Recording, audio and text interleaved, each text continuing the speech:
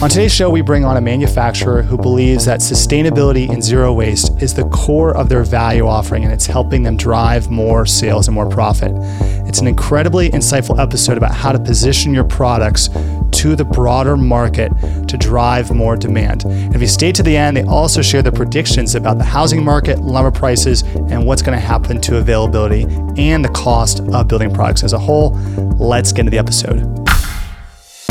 Welcome to the Smarter Building Materials Marketing Podcast, helping you find better ways to grow leads, sales, and outperform your competition. All right, everybody, welcome to Smarter Building Materials Marketing, where we believe your online presence should be your best salesperson. I am Zach Williams, alongside my co-host, Beth Popnikolov. We've got a great show lined up for you today. We're going to be talking about sustainability, how that applies to building products, how you can actually leverage that to grow sales and grow your business. We have a phenomenal guest lined up for you today as well. We are really excited to welcome Ted Durgasoff. He is the CEO of New Life Forest Restoration. They really live and breathe sustainable forestry, and we are very excited to dive in with all of our sustainability questions today. So Ted, thank you so much for your time. Welcome to the show. Thanks, Beth. Thanks, Zach. Before we get started, why don't you take a couple minutes and talk to us about who you are, what you do, and introduce our listeners to New Life Forest Restoration.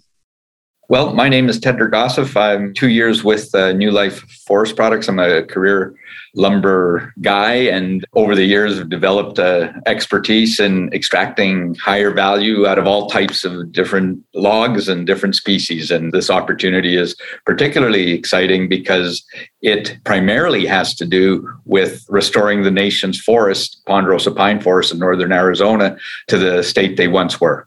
So for our listeners, you are a lumber dealer and you also harvest and collect lumber as well. Is that correct? Yeah. The New Life Forest Products, we're a vertically integrated company. Okay. We work with the U.S. Forest Service and we restore the forests on a prescription basis. They give us a parcel of forest that needs us to go in and clean out the undergrowth and remove the small trees or space the forest accordingly. And then from there, we've got sawmills, and we're building another sawmill in Belmont, Arizona, just outside of Flagstaff, that takes the thinnings and the small logs that we do extract, and we convert those into lumber products. And then ponderosa pine being typically a non-construction product, we've got an engineered wood plant, which takes the boards, ponderosa pine boards, and makes higher end products, including siding and trim and fascia products. Excellent. Are you primarily selling in Arizona specifically, or are you selling nationwide? Our products go nationwide. Okay. We try to focus on working with stocking distributors and those that'll get our product out into the retail lumber yards. Okay, great. So, one reason why we're really excited to chat with you, Ted, is just to hear a little about the sustainability component of how you all are marketing your business, because a lot of what we hear is that oftentimes sustainability can come at the expense of profit and or growth.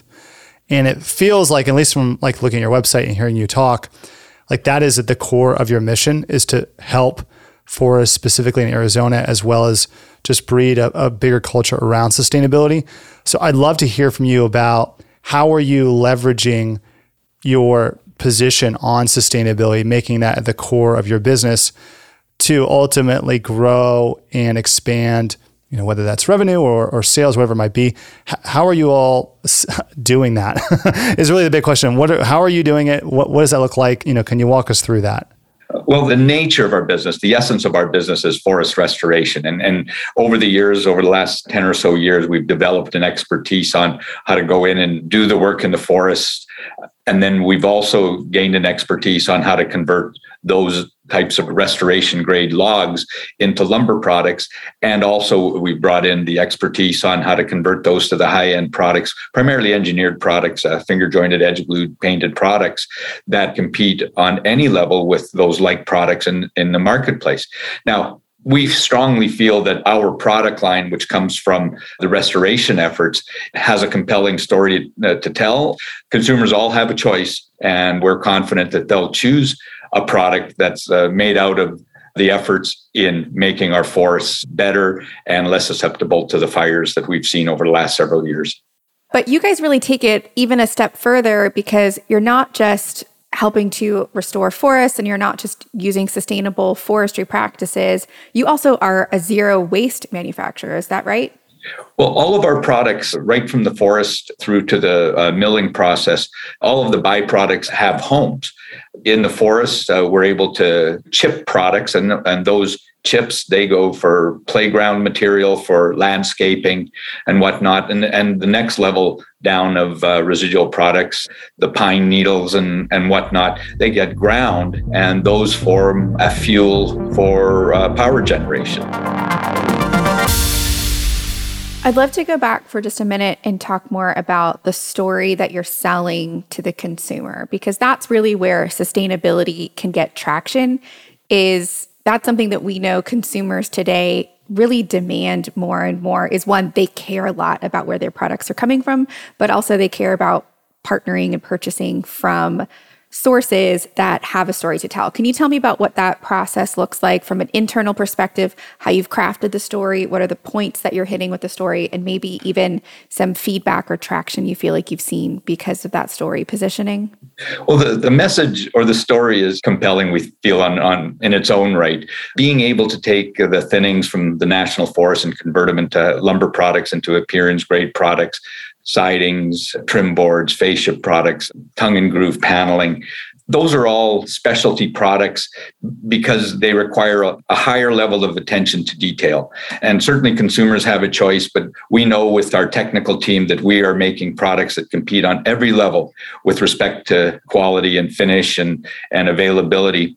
And presenting to the consumer that they always have a choice. We've had very, very good success on feedback from the consumers saying that given all the options out there, that they really want to embrace the product that comes from making our forests more healthy.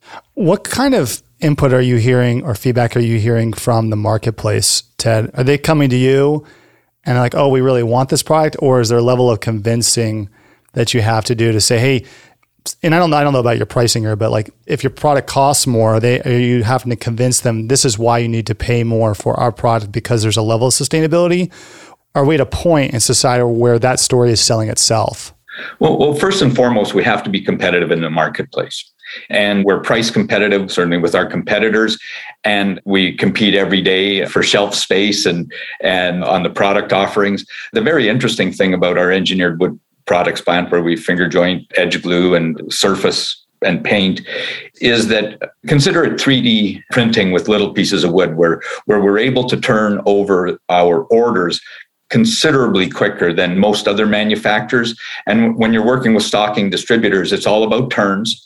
And if you're able to bring in an order, turn it around and get it out the door into the hands of our distributors, who then in turn take it to the retail lumber yards, that efficiency, the link from manufacturing to the end user, shortens in time considerably. And that's really significant as well, because that's the business of distribution, is get it in, get it out, and get it out to the consumers. So not only do we have a compelling story on the sustainability, on making our forests healthier, we're doing it in a way that we can meet the needs of our customers, which are largely the distributors, and make us their preferred choice, their preferred supplier. You're saying so much that's important, and you guys have a compelling story, and you've got a really compelling go-to-market strategy that's appealing to your stocking dealers. Are there any specific sales or marketing tactics that you feel have worked really well over the last year or 2 years? Well, we've just started our engineered wood products facility here 6 weeks, 2 months ago. So we're just in the infancy, and it's our team's history. We've done this with other species and products in different parts of North America before, and it's something we have a lot of experience with. But there's no substitute to going and meeting the person you're doing business with, providing them the assurance and demonstrating the fact that you could deliver on time, on target, on quality to meet everybody's expectations. If I can pivot for a second, Ted, I'd love to hear your perspective on what's happened in the lumber industry in the last 12, 18 months. Like whoever thought that like lumber prices would make like the front page of news, and so I'd love to hear your take on, hey, we saw this massive, huge spike in pricing. We've seen a little bit of a decrease over the last couple of months. How do you see things trending moving forward? Are we back at a steady state? or are we going to see another price escalation? Well, all the information that we have available, the massive run up in prices and the subsequent fall was unique. It's not something that I think anybody's planning on, or I don't think it's anything that too many people are expecting again. In the long term, the housing market will continue to be strong. Housing starts will continue to be strong. We're not meeting or fulfilling the household formation requirements, in North America. So we think demand will be strong. We don't see an escalation in prices that we've seen before, or the subsequent drop. Both are not healthy in the long run for the industry as a whole. The high prices invite competition from other materials other than wood. And while we compete daily with our friends who are also in the lumber industry, it's important that those are our competitors and that we're not inviting competition from other building materials.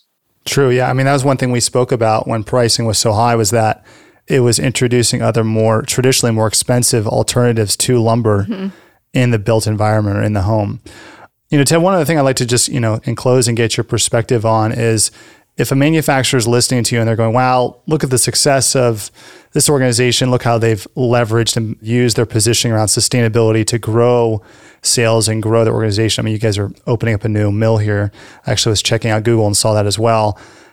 What advice would you give them? Like, what would you tell them if they're saying, hey, we know we've got a sustainability story. How should they leverage it? And where do you see the greater spectrum of the marketplace responding to it best? Yeah, I think in general, there's always opportunities for these types of sustainability products and manufacturing processes that people figure out. It's really going from tip to tail. In our case, we go right from the forest right to the end product.